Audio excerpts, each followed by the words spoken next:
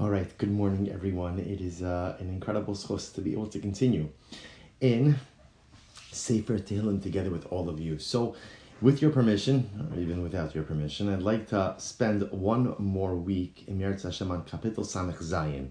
So the truth is, you'll see, the reason I'd like to do this is because, to me, there's always an interesting confluence of events. In other words, I often find this in our Daf Yomi Shir, how it's incredible that over the course of a 7.5 year cycle, you could have a Gemara that links in to what's happening contemporarily. Either there's a reference to an upcoming Yom Tiv, or there's some type of reference to something that's happening in the greater world, greater society.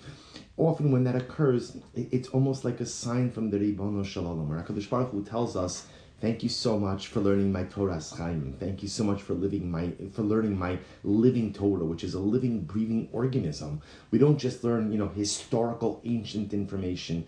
Yes, we take an ancient historical text, be it Chumash, be it Navi, be it Gemara, but we extract the contemporary meaning out of it in ways that guides our contemporary lives. So, for full disclosure, I was ready to begin Kapitel Samech Zayin. I wanted to begin chapter 68 this week, but then it struck me that there is a potential incredible tie-in between this kapitel and Parshas Zachor. This upcoming Shabbos, we have the obligation to go ahead and read Parshas Zachor. We have we're not getting into all the halachic technicalities. So amazingly enough, normally Kriyas HaTorah, the obligation to read the Torah, Mondays, Thursdays, Shabbos by Mincha, is a rabbinic obligation. There is one time throughout the year where there is a biblical obligation to hear a Kriya, and that's Parshas Zachor. We have a biblical obligation to remember that which Amalek did to us, which we'll discuss in just a little bit. But I thought that there's a really dramatic tie-in to this particular kapitel. So if we take a look at number one, I'm doing something I've never done before. Not only are we staying in the same kapitel, but in fact we're actually going to stay in the same exact pasuk. So I feel like we're mamish but we're moving forward. You'll see we're developing a new dynamic with it. So again, remember, we know already we're experts. This is our third shir in this particular chapter, so we're already well versed with the context of Kapitel Samech Zayin. It's in this kapitel, according to most opinions, again, Lamatzeach beneginos mizmor shir Elokim yechanenu ve'yivachinu ya'ar panav itanu selos. So we went through this kapitel last week. We saw the Al Shich in number 2, and the Al Shich said, Hine mizmor zeh Yedabra al Yemos HaMashiach. So remember again, the context of this particular kapitel is David HaMelech is referencing the Messianic era. And the hallmark of the Messianic era is that the nations of the world, not just Klal Yisrael, but everyone will know of the greatness of the Ribono Shel Olam. That is the hallmark of the Messianic era. We're going to focus again on Pasuk Gimel. So what did we say in Pasuk Gimel? Ladas ba'aretz darkecha literally translated, that your way should be known on earth, your salvation among all nations. And it struck me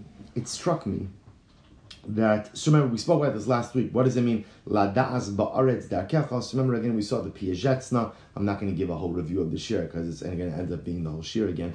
And so again, we spoke about what does it mean, la da'as ba'aretz. Okay. But what struck me is the use of the word ladas. We focused on this a little bit last week also. Atachonin la'adam das. We spoke about this. But ladas ba'aretz darkecha. That what does it mean? Just literal translation. That your way should be known on the earth. And the Al Shich writes over here in number 3. Ladas ba'aretz darkecha. Ki ad ko einenu noda. David HaMelech is highlighting something very interesting. That what's going to be the hallmark of the Messianic era? Ladas ba'aretz darkecha. Your way, your being HaKadosh Baruch Hu, your way will be known on the earth. Now, what could we infer from that, says the Al Shich? That prior to Messianic redemption, prior to Yemos HaMashiach, ki ad ko, until Mashiach, einenu noda. The ways of Hashem are not known. So that is a very dramatic statement, because what David HaMelech is clearly highlighting is the idea, and I think we referenced this a little bit last week as well, this idea that the hallmark of the Messianic era is clarity. Right? What do we struggle with most? If you ask people, what do you struggle with most in life? So the truth is, you'll get the classic answers, right? Health, parnasa, shalom bayis, children, either having them at first or again raising them then for the rest of your life, whatever, you get the classic answers. But I think if we kind of zoom out a little bit and look at the more panoramic nature of the human condition, I think that the greatest struggle we really end up contending with is clarity. Is clarity, finding a sense of life clarity.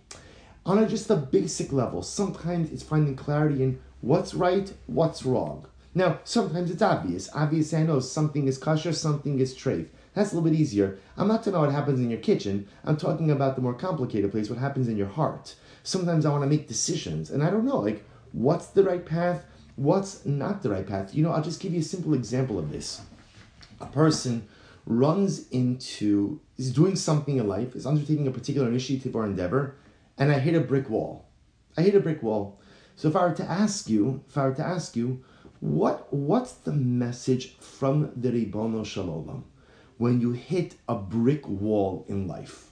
What's the message? I want to tell you, it's times like this that I miss our live shir very much. Because if I would have thrown out a question like this, there would have been a dim and talking, and this talking would have usually even gone on after I moved on with the shir. It's a different discussion. But, it's beautiful to know with everybody online, but the true excitement of Torah sometimes is not fully captured on Zoom. But hopefully you could mumble to yourself a little bit. So, right? What does it mean when I hit a brick wall in life? And doesn't this happen all the time? I'm working on something. Either I'm working on something myself, on my personal self, or I'm working on a project for the community, for my family, and I hit a brick wall. What does that mean? Well, there are two possibilities. Possibility one is sometimes when you hit a brick wall, HaKadosh Baruch Hu is telling you, wrong direction. Wrong direction. You're going down the wrong path. And sometimes the brick wall means try harder. How do you know? So how do you know when the brick wall means wrong direction, try a different way, try a different mahalach, a different approach? And when does the brick wall mean, no, you're on the right path, you just have to try harder? And the answer is, I don't know. The answer is, this is the lack of clarity. And by the way, this happens every day. Because good things in life never materialize, right? Good things in life never just simply appear. So how do you know when struggle means you're going down the wrong path, and when struggle means you're going down the right path, Kadosh Baruch Hu just wants you to work harder? We don't know. I can't tell you, not a day goes by that somebody doesn't come to me with this type of life question. And it's the same answer all the time. It's a great question. It appears that what you're trying to do is really beautiful, significant, and incredibly meaningful. I wish I was a Navi. I'd have so many more answers and be a lot more popular. I don't know about that. The Nevi'im weren't generally very popular.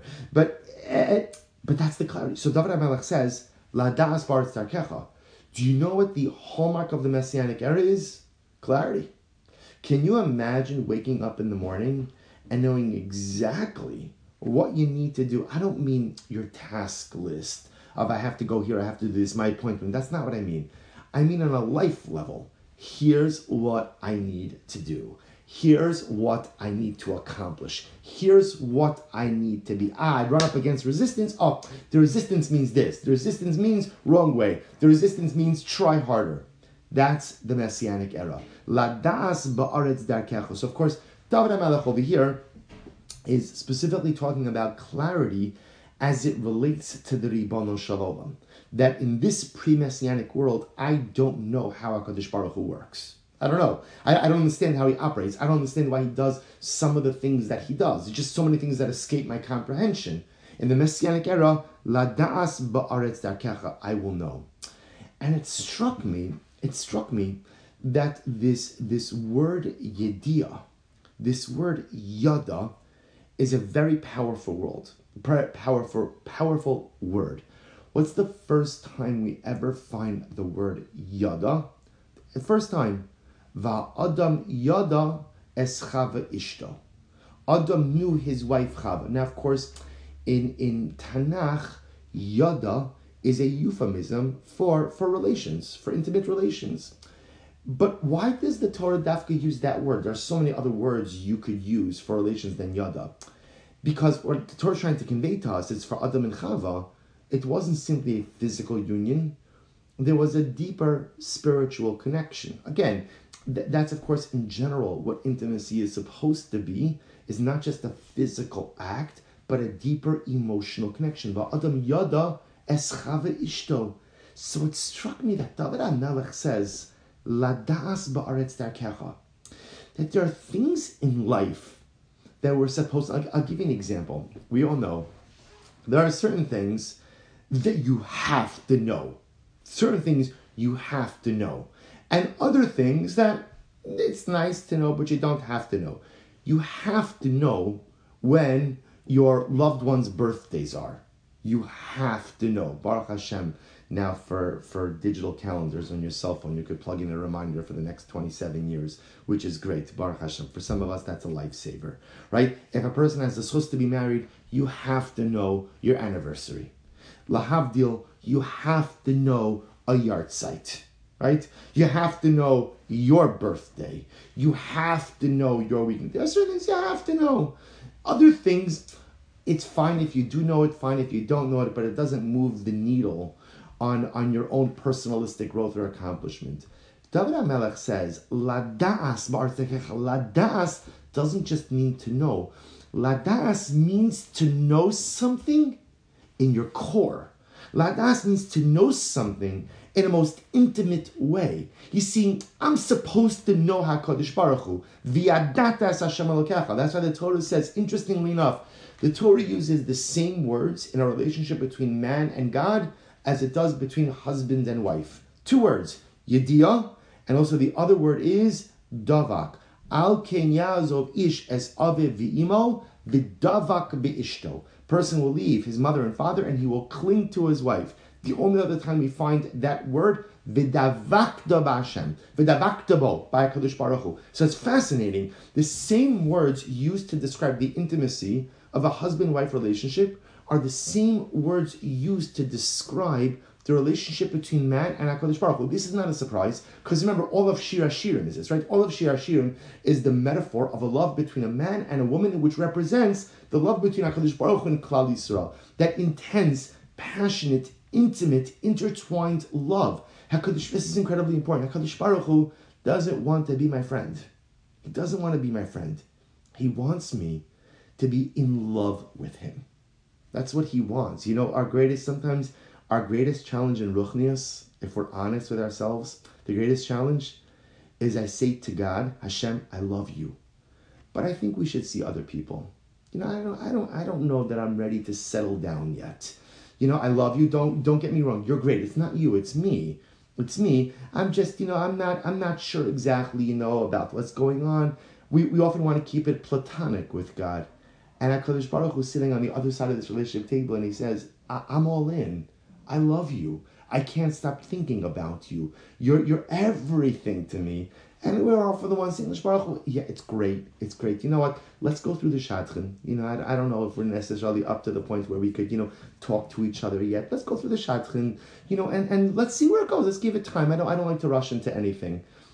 And it's such an irony because the King of Kings is ready to have an all-in, passionate relationship with me, and I have commitment issues. That's what it comes down to. I have commitment issues. That's it. That is the sum total of my Ruchnius challenges. Because if I had the courage to say, I'm in, I'm yours, then the relationship flourishes. So it's incredible that what I want in this world is a yediyah. What I want in this world is to know Hashem, but not to know Hashem as a friend. To know Hashem, va'adam yada eschava ishto, spiritual intimacy. I want to be intertwined with the Ribono Shel Olam. Yet, amazingly enough, David HaMelech says it could be that while it's possible to attain that in this world, and there are definitely those who do, and that has to be our mission, that really is the hallmark of the Messianic era. Lada'as ba'aretz darkecha. That yediyah, that spiritual intimacy, that intertwinedness with HaKadosh Baruch Hu, that oneness, the v'davaktabo, v'yadato as Hashem, perhaps that's the hallmark of the Messianic era. And then it got me thinking a little bit about other things that we are obligated to know. Because remember, as I mentioned before, there are two different categories of what we'll call the things you have to know. Things you have to know because it's nice to know them, and things you have to know because if you don't know them, you are stunted as an individual. And it struck me that we have such an example of this, as I mentioned before, this week in Parsha Zachar. If you take a look at number 4 on your sheet, so we're going to read this in Yirtzeh Hashem this coming Shabbos. The pasuk says, Zachar is asher asalacha Amalek b'derech b'tzeschem b'Mitzrayim. Remember what Amalek did to you when you left Egypt. Asher karcha b'derech v'yizanevecha kal nechashel macharecha. They attacked you, or literally they happened upon you on the way. The stragglers behind you. V'ata ayef v'yagira. And you were tired. You were tired. V'lo yarei Elokim, and did not fear God. It's an interesting discussion on the Mefarshim. Who is that referring to? Who didn't fear God? We, Klal Yisrael, didn't fear God, or Amalek didn't fear God? Okay, that's a discussion. And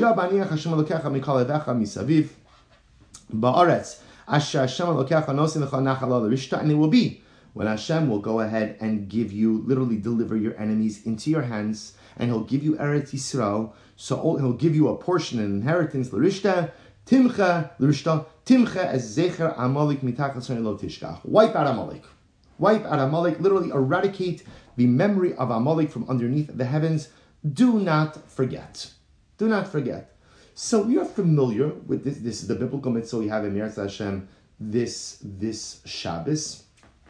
This Shabbos. And again, this is not the halacha, but I would urge you, and especially in the pandemic, people have different levels of comfort. Speak with your Rav about there are other ways to be Yotzei Parsha Zachar as well. If a person doesn't feel comfortable coming to shul, so make sure to ask that shaila, and your Rav will give you guidance.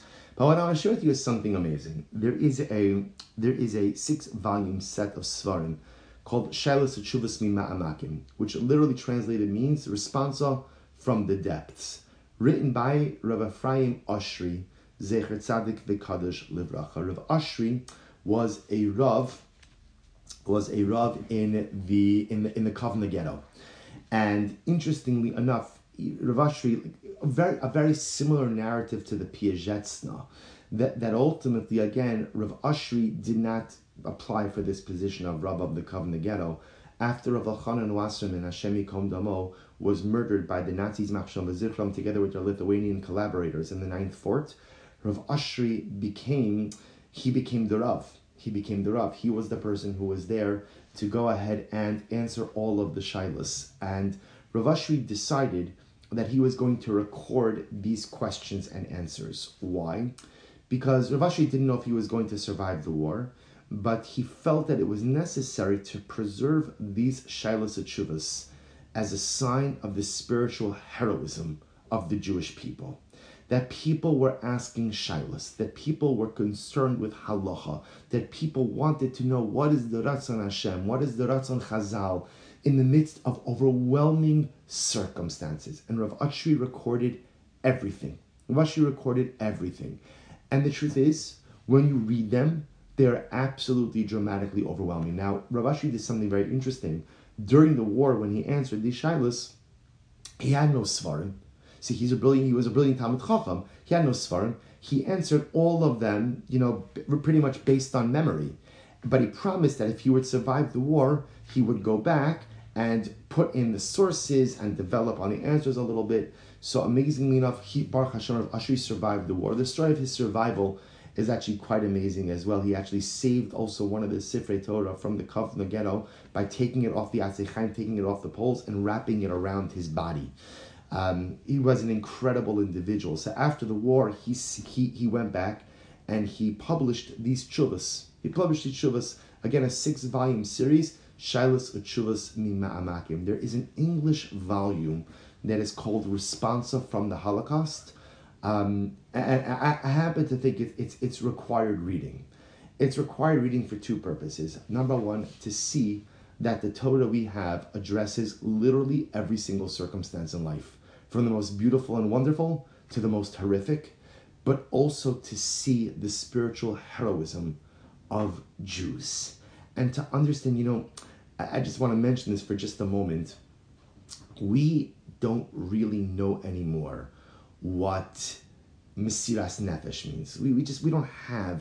Baruch Hashem, we live in a time we don't have to have the Mesiras Nefesh, right? For a lot of times, our Mesiras Nefesh comes in the form of finances, because to be a frum Jew is very expensive. Or for some, Mesiras Nefesh comes if you can't get, your kosher Pesach bagels, whatever it might be. People have different levels of Mesiras Nefesh. But you could see what Mesiras Nefesh was. And by the way, less than a century ago, what actual Mesiras Nefesh, what it means to live and die as a Jew, and be preoccupied and concerned with your Yiddishkeit, with your neshama, with Torah mitzvahs, with Shulchan Aruch, until you breathe your last breath. It's absolutely incredible. So I'll tell you, for many years I didn't, before we came to Baltimore. So one time I was talking about Rav Ashri, and so I was giving a shir somewhere, and there was a person in the shir who happened to have a personal connection. He was still alive at the time, it was about 20 years ago, and he said, "Do you want to meet Rav Ashri?" So I said, "Of course, I'd love to meet Rav Ashri." So he took me to the Lower East Side. Rav Ashri was a rabbi on the Lower East Side, Beis Medrash HaGadol. He took me to meet Rav Ashri. So in your mind, sometimes you have an image of someone. You have an image of what they're going to look like. So I imagine Rav Ashri was this man who, he carried Klal Yisrael on his shoulders in one of the darkest chapter of Jewish history. I just had this image of a tall, strapping, broad man with a deep voice. Rav Ashri opened the door, and literally when he opened the door, I didn't see him. He was so short. I don't think he was 5 feet. I don't think he was 5 feet. A tiny little man. Mamish, a tiny little man. Obviously, by then he was also already an older man. And I could not believe it. It was amazing to me that someone so physically small could be such a spiritual giant. So one time I was actually giving a shir here in Baltimore, one Shabbos maybe, and I mentioned Shalos Teshuvos Mima'amakim. So I lamented the fact all I had at that time was the English version of Responsive from the Holocaust, because they stopped printing the Hebrew version of Shalos Teshuvos Mima'amakim. Why? I don't know. And actually, in one of the women there, Mrs. Esther Kila Fleischman, she heard that I wanted the set. I don't know, maybe she has a family member who deals in rare Svarim. So to make a very long story short, that week I had all 6 volumes of Shalos Teshuvos Mima'amakim, but it gets better. It was inscribed by Rav Ashri. Now what does this mean? Not to me, Rav Ashri already passed away. He had given it as a bar mitzvah gift to someone, and I guess whoever he gave it to didn't want it anymore. So I had like Labacher HaNechmad. I said, I just wish it said Shmuel, then it would have been perfect. But okay, it didn't. But I will tell you, those Svarim are one of my greatest treasures in my library, just because to me those Svarim represent the Kiddush of Klal Yisrael. If you want to know, to me, if you want to know who Klal Yisrael is, 2 Svarim. Eish Kodesh, the Piazetzna, like we saw last week, and Shalos Teshuvos Mima'amakim, the Teshuvos of Rav Ashri. And if you want to see why we are here, and if you want to see why we thrive, and if you want to see why we are the chosen people, read those Svarim. Of course, Chumash is good also, but I'm just saying, if you want to understand the Nitzchias of Klal Yisrael, you look at that. So Rav Ashri has an introduction.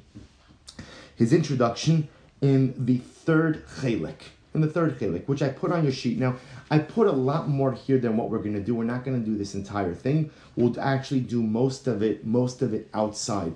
But I put it here because if you happen to have some free time and you want to learn through this, it is a powerful, powerful cathartic piece. So Rav Ashri writes as follows. Source number 5. Beparshas Zachar Ne'amar, Zachar is Asher Asalach Amalek, V'haya baniach Hashem Elokecha lo tishkach. Shnei tzivuyim. So Rav Ashri points out, the Torah commands us when it comes to Amalek 2 commandments. Commandment number one, ultimately again, is remember what Amalek did to you. And commandment number 2 is don't forget. And Rav Ashri asks an obvious question. What's the obvious question? If the Torah tells me to remember, obviously by definition, remembering means what? Don't forget. So why does the Torah HaKadosha remember, there are no extra words in the Torah.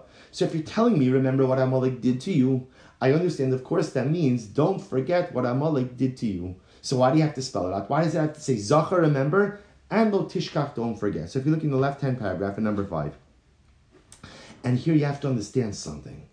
When we speak about Amalek, we speak about Amalek in an esoteric idea. We speak, right? There's Amalek, and when you think about Amalek, who do you think about? You think about like the Torah says, Amalek, they attacked us when they came out, when we came out of Mitzrayim. For Rav Ashri, Amalek was not an esoteric concept. And for Rav Ashri, Amalek was not a nation who had attacked us thousands of years before. For Rav Ashri and his fellow survivors, Amalek were the people they saw just a few months ago. Amalek were the people who they were liberated from just a little while ago. Amalek were the ones who they saw murder children and parents, young, old, everyone. So Amalek. So when Rav Ashri looked at these psukim, this wasn't some historical event that happened that we can't forget. This was now. This was now. This was his life. These are the images that I guarantee you swirled around his head whenever he closed his eyes. So if you look in the left-hand paragraph, Rav Ashri says something amazing. He says, "Achina inyanu pashat ad ma'od, kishat Torah mitzav alenu zachor is asher asalach Amalek, betucha Torah sheniskar es hadavar." So says Rav Ashri, do we need HaKadosh Baruch Hu to remind us to remember Amalek? Of course we're going to remember. And look how he takes a biblical mitzvah and weaves it into their contemporary experience. Ki eich efshar shelo liskar hayamim halalu. How, says Rav Ashri, can we not remember those days? Those days, yamim shel ima upachat shel hereg ushmad. How could we not remember these days of fear, of murder, of destruction? Yomim shel machanos hesger umachlos ghetto. How could we not remember the concentration camps and the ghettos? Yomim shel kivshanesh. How do we not remember the ovens? Shel herek hamoni b'mechunos yiria b'kvuros chaim shel alfi alafim nehabim uniimim shebechayim mosam lo nifredu. How can we forget the open mass graves? How can we forget the beautiful neshamas that were murdered right in front of us? How could we not remember the camps of destruction? Auschwitz, Treblinka, Majdanek, Hamivtzar Tashi, the 9th fort, which was right outside the Kovna ghetto. The Kovno, Sheshama, Hutzula Arog, Panayar, Babiyar, Old Kahina, Shagarmanim Yimachsham, Vizircham, Hikimu, Bechal Artzos Europa, Behem Nisrafu, Nergu, Nechnuku, Achinu Vachi, Yosinak, Yoshim Hashem Yikom Damam. So Rav Ashri says, tell me, and you have to understand almost, you hear him almost speaking to the Rebbe Shalom, tell me, and if you wouldn't have told me to remember, and if there wouldn't have been a tzivui, you think I wouldn't remember? How could I not remember that which occurred to my beloved mishpacha? How could I not remember that which occurred to my beloved people when the fires, the embers were still burning? If you go to the next page, what I did over here, just so you see, I put the letters in the middle, so either will be on the right of Aleph or the left of Aleph. So right now we're on the right side of the letter Aleph. Betuchi ya Torah. So Rav Ashri says something amazing. He says the Kadosh Baruch Hu knows Betuchi ya Torah sheniskar eis asher asalach Amalek ki chok tivai hu adavar ki eich efshar shelo liskar es kol imas azaba shechaya hagemanes asa salanu. So the Torah knows we're going to remember because people don't forget traumatic experiences. People never forget traumatic experiences. So of course I'm gonna remember the trauma. And remember again, this is why I keep saying the power of this piece is Rav Ashri is not looking at the mitzvah of remembering Amalek through the prism of a historical event. He had the scars of Amalek still on him. So of course I'm gonna remember. Olam haTorah motza linchotz lahosif lanu otzivui nosaf. But in addition to remembering, the Torah tells me another obligation. And what's the other obligation? He goes on, he says, Vatzivui hazeh badavka la'achar ba'aniach Hashem elokecha lecha. HaTorah yodas ki la'achar Shem iniachacha. So listen to this. So before we tie this in, Rav Ashri says as follows. If you look at the psukim of Amalek, so for example, if you just go back for a second, just to number 4, you'll see something fascinating. The Torah says, remember what Amalek did to you when you left Egypt. Okay? They happened upon you, they attacked the stragglers. And then in number 4, Pasuk 19, verse 19, the Pasuk says, V'haya ba'aniach Hashem elokecha mikol eivecha misaviv, ba'aretz asher Hashem elokecha nosim lecha nachal al harishta. It'll be, when the Lord your God grants you respite from all your enemies around you, in the land which the Lord your God gives you as an inheritance to possess. Rav Ashri says something amazing. Hashem tells us in this pasuk something dramatic, which is Amalek is going to hurt you, and Amalek is going to kill you, and Amalek will try to decimate you. But at the end of the day, you will rebuild. You will come to Eretz Yisrael, you'll come to your land, and you will rebuild your life. In other words, embedded in this pasuk of remembering that which Amalek did to us is also V'haya ba'aniach Hashem Elokecha. Hashem will bring you to your land. Rav Ashri writes. He says on the right hand paragraph Aleph, the right hand paragraph Aleph, about 5 lines in. He says, Hatori Odas ki la'achar shashem yaniach lanu. Life will get back on the rails. V'chol echa misri de'ish hatova shal machnos hashmad kol echa me'uda mutzalim me'ish. All of the sparks, save all the survivors. Yaschilu lahakim mechadash es harisos chayehem. Kadosh Baruch Hu knew the survivors. We will rebuild our lives. Heim yibnu lahem batim chadashim v'yakimu mishpachos chadashos. Ultimately, again, they will build new homes. They will build new families. They'll start businesses and they'll be successful. They will begin to see success. And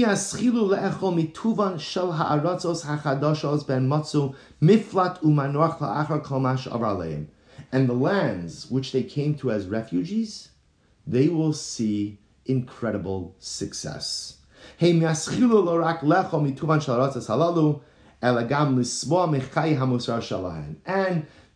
only will they go ahead and be sustained, but they will be wildly successful. So I just want to point out how prophetic these words, right? Rav Ashi wrote this in the early 1950s. So I just want to point out, if you think about this for just a moment, right? We, even though we are in the diaspora, most of us, Baruch Hashem, Eretz Yisrael here joining us as well, right? Even though we're in the diaspora, we are living in a golden age of Jewry. Think about this for just a moment. Baltimore is not a good example, because the truth is, Baltimore is one of those communities where people have been in this country for generations, which was interesting when I came to Baltimore. I often say, my mother was born in the DP camps after the war, and growing up in New York, New Jersey, that was very common, that people my age, I'm not an old man, but we're first generation Americans, or most second generation Americans. Baltimore is unique in that you have multiple generations who have been here. But if you think about this for just a moment, people came here as refugees. And within 2 generations, the unprecedented amount of wealth in the Jewish community is overwhelming. It's overwhelming. And I just want to point out, in the 1950s, no one would have ever said this. No one predicted anything. But you look at people like Rav Aaron Kotler, you look at people like the Baba Rebbe.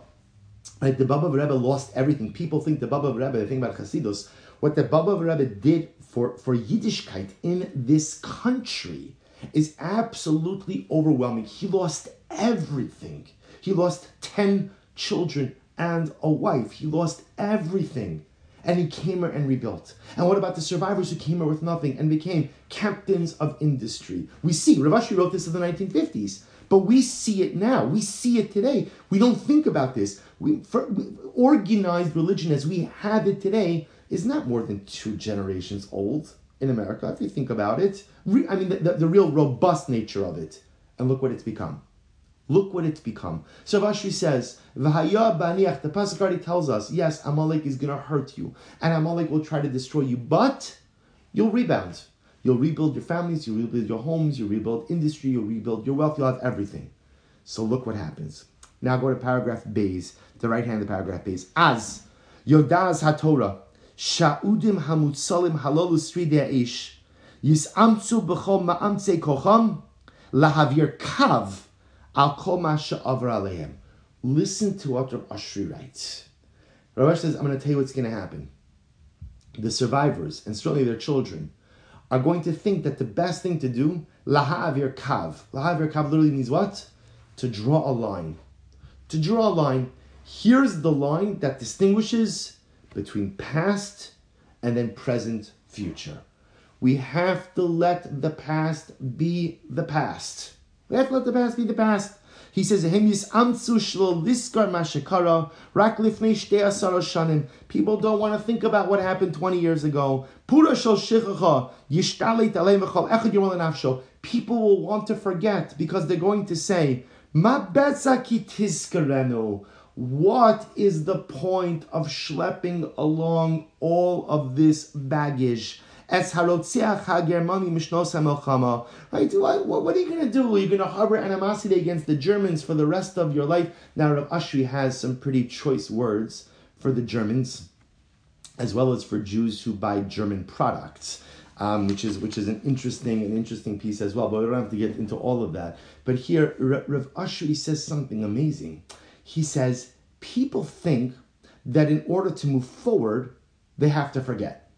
In order to move forward, they have to forget. And by the way, there's a logic in that, right? There's a logic. Rav Ashi says, listen, we all have baggage, and we know that one of the most important steps in moving forward in life is check your baggage. You can't schlep around every single... There are people, right? There are people in this world who they could tell you every single wrong that has been visited upon them. They could tell you.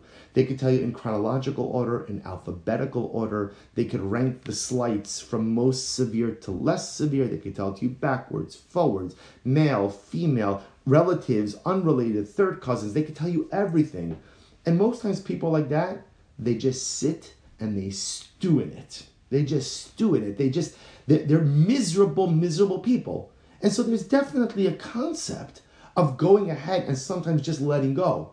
But Rav Ashri said there are other things in life from which you can never let go.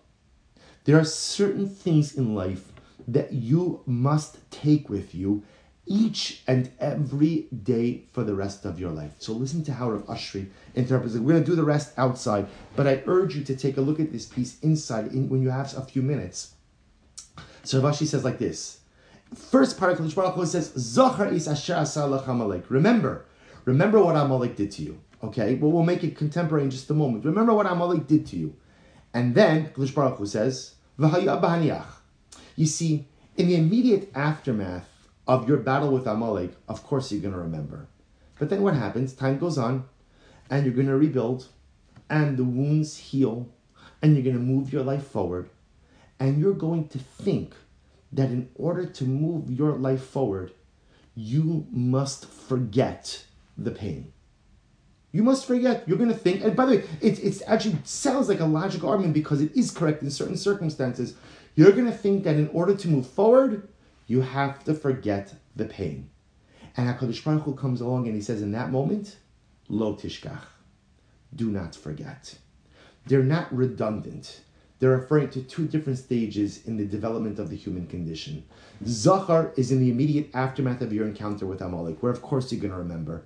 But then the second part of the commandment is V'haya b'aniach Hashem elokecha, when Hashem allows your life to once again be good.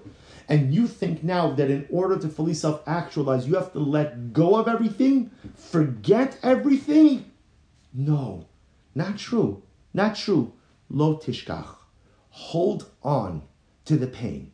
Now you ask yourself, why hold on to the pain? And by the way, I just want to point out that Rav Ashri's words, just from a Holocaust perspective, a number of years ago, I heard a term that I found so incredibly offensive.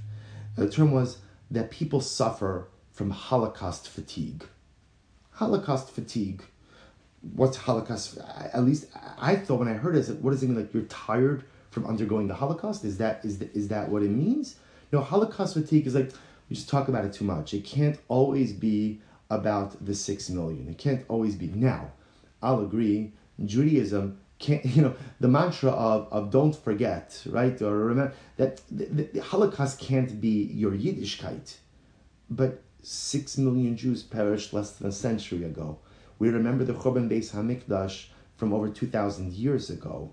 So what is Rav Ashri saying? What is he trying to tell us? Because again, remember, I think over the course of our shiurim together, if I sometimes I reflect a little bit and I realize that my wife often tells me that she says you always talk about the same thing, and I've come to realize that okay, that might be a little bit of an exaggeration, but I think I probably always talk about the same 4 things because the truth is there's like 2 or 3 or 4, maybe 5 core central themes in Yiddishkeit that are necessary for successful living. And I realized, actually, once I accepted it, at first I was a little offended. Then once I accepted it, I'm like, it's very liberating.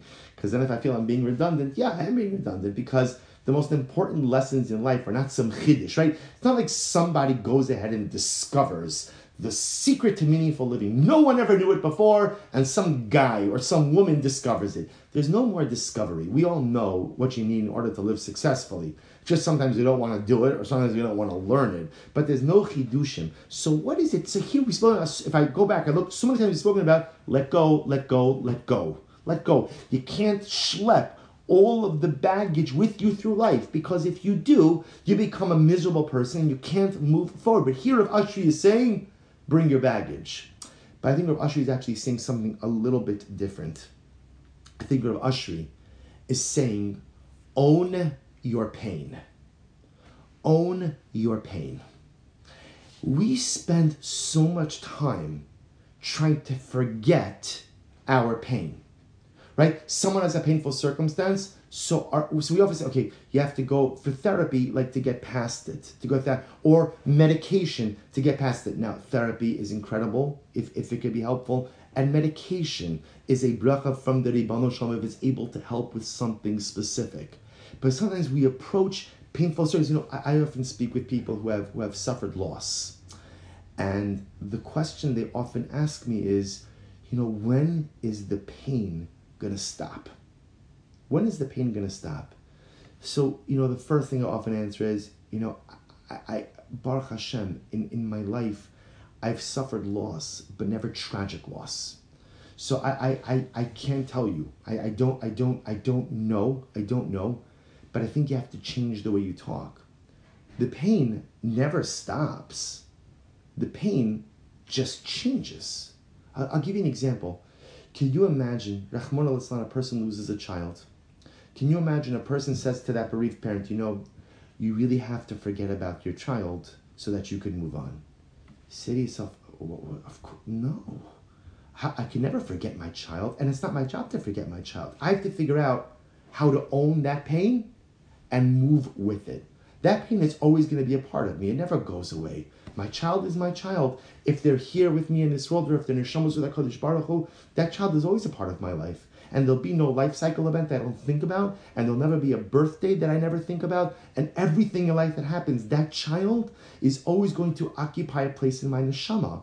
We would never tell a parent, in order for you to move on, you have to forget. No. I have to own that pain and take it with me. So amazingly enough, Rav Ashri is saying, the goal is not to forget. The goal is to own your pain. We spend so much time trying to remove pain, trying to obliterate pain, trying to make pain like it doesn't exist. And Rav Ashri says, own it. Own it. Make the pain yours. The pain doesn't own you. You own the pain. The pain is part of your life. And for many times it becomes a fixture. It's going to be there forever. But I could manage it. I could sculpt it. I could shape it. And I could decide where to put it. So Rav Ashri says that's what HaKadosh Baruch Hu is teaching us. Lo tishkach means don't spend your life trying to forget your pain. And by the way, this is all kinds of pain, because we all have pain. We all have pain. Yes, some of us have pain of loss because we've lost people who we love. Whether it was, people like to, in the world of loss, people like to kind of, bifurcate. There's tragic loss and quote unquote normal loss. And that's not necessarily fair. A person might lose a parent who's 100 years old. That could still be a traumatic loss for a person, because that parent was there for me during some very difficult times. That parent represents, it can be, so we all suffer from, we all have loss in different ways. My goal is own it. Own it. And by the way, the loss is sometimes the loss of a loved one. Sometimes there's another kind of pain. Sometimes there are things, I had dreams. There are things I wanted to do in life. There are opportunities that I wanted to take that for some reason I didn't. And that pain sits on my soul, because I think about what my life could have been like. I think about who I could have been. So what do you do with that? What do you do with that? So yes, sometimes you just have to offload it. Sometimes you have to draw that line. But very often in life, the goal is own your pain. Don't let your pain own you. You own your pain.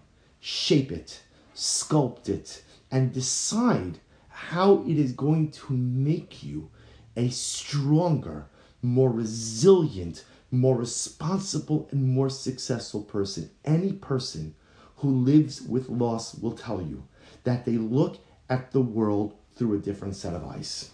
Through a different set of eyes. Every simcha is magnified tenfold. And every little thing is a bracha. When you've faced loss and you live with loss, you take nothing for granted. Nothing, because you realize how fragile life is and how everything could change in a moment. And suddenly, every bracha becomes amplified. And the sun is even brighter. And the sky is even bluer. Because nothing is for granted. Every bracha. You know how powerful that is? When you own your loss, when you own your pain, you can own that pain to inform everything else in your life. And you become stronger. You become better. Of course, no one wants pain. No one wants it. I don't believe anyone has ever signed up on the divine Google Doc that says, sign me up for loss. Sign me up for adversity. Sign me up for, okay, but we know we don't get to chat. We don't get to change that. We don't get to choose that. That's not our choice. Our circumstances of life are often visited upon us. The only choice we have is how we manage those circumstances. So if Ashri says we spend so much mental energy trying to obliterate pain, trying to erase pain, trying to cancel pain, instead of saying, this is it. This is what I've got. This is the pain. But I'm not going to let it. Pain could be a tidal wave of darkness that overtakes you and shuts everything out. I'm not going to let that happen. I won't drown in my pain. But what I'm going to do is I'm going to own it. This is my life. These are my circumstances. This is the pain. How can I shape it in a way to make me strong? I'll give you a simple example of this. If you think about this just a moment, right? So we have the pain of being attacked from Amalek, right? So remember again, we just came off 210 years of being victimized, right, as people. So here now Amalek attacks us. Who says, don't forget. You ever wondered to yourself, what is our mitzvah? I remember Amalek. Okay, so I remember people hate us. I don't really need a reminder of that, right? I'm pretty acutely aware of that day in and day out, that there are people who don't like us. So, for example, if you own your pain, you begin to see, who did Amalek attack? Who did Amalek attack? Amalek attacked the Nechashala Macharecha. They attacked the stragglers. The stragglers. Shame on us that there were stragglers. Shame on us that there were people tarrying by. How did we forget about the elderly? How did we forget about the sick? How did we forget about the people who couldn't keep up? You know what happened? All we were doing was looking at ourselves and the kids are here, the kids are here, my friends are here, everybody's here. Good, okay, if we're okay, then everybody else must be okay. No one thought about the guy in the back of the line. And no one thought about the woman with the walker. And no one thought about the mother with a bunch of young children who was all alone and couldn't keep up with anyone else. We forgot about the stragglers. And because we forgot about the stragglers, so Amalek came. See, if you own your pain, you learn from it. If you own your pain, you grow from it. And perhaps this, looping all the way back, David HaMelech says, Lada'as ba'aretz darkecha, that in life, there are things you have to know. There are things you have to know in order to be a successful human being. If you don't know it, you're just simply not going to be successful. And perhaps one of the things I have to know in life is this week's Parasha Zachar. I have to know Zachar and Lo Tishkach. Yes, I have to remember the painful experiences of life, but I also have to avoid the erroneous mindset that says, in order to be successful, I have to forget, eradicate, cancel my pain. That's not true. V'haya ba'aniach. You don't have to draw a line between yourself and your pain in order to be successful. You just have to own your pain instead of letting it own you. We have to take our traumatic and sometimes tragic circumstances in life and not allow them, as I mentioned before, to become that tidal wave of darkness that overtakes us and drowns us. Instead, I have to say, this is my pain. It's going to be with me forever. Or if not forever, certainly for a long time. How do I use it? How do I use it? How do I turn it from a handicap ultimately again into a source of incredible strength? How do I take the pain of past failures and past strategies and use it to go out and somehow become a stronger and better person? This is what Rav Ashri is writing just a few years after the war. This is his message to the survivors, and the survivors did it. The proof to that is we're here today, and we are thriving. And we are thriving not in spite of the Holocaust, not in spite of their pain, but because you had embers saved from the fire who decided, you know what? We saw how everything could be lost. We're now going to redouble our efforts to build something that will endure in Eretz Hashem until Mashiach. That's what they did, and therefore we're here. And that's what we must do as well. So as we read Parsha Zachar, let the words of David HaMelech, Ladas ba'aretz takecha, to think about in life, what are the things I have to know, and what are the things that are nice to know? The thing I have to know is don't let your pain own you. You own your pain. You shape your narrative. You decide how that ball of pain that sometimes sits inside of my soul won't debilitate or handicap me, but instead will become a source of growth, a source of inspiration, and I will use that pain as the catalyst to accomplish something great. We'll stop over here for today, Eretz Hashem. We will continue next week. I think Eretz Hashem will do, be Tehillim. Maybe we'll do something related to Purim and Tehillim as well. It's for sure not going to be Kapitel Samech Zayin. That's the one thing I can tell you. For sure, it will not be chapter 67. What it'll be, Eretz Hashem, the journey will continue. Wishing everyone, thank you again to Mrs. Shulman for working so hard to facilitate all of this, and wishing everyone a wonderful day. Thank you, Rabbi. Of course. Thank you so much. Thank you for a magnificent share. It was so inspiring. Of course. Thank you. Have a good day, everyone.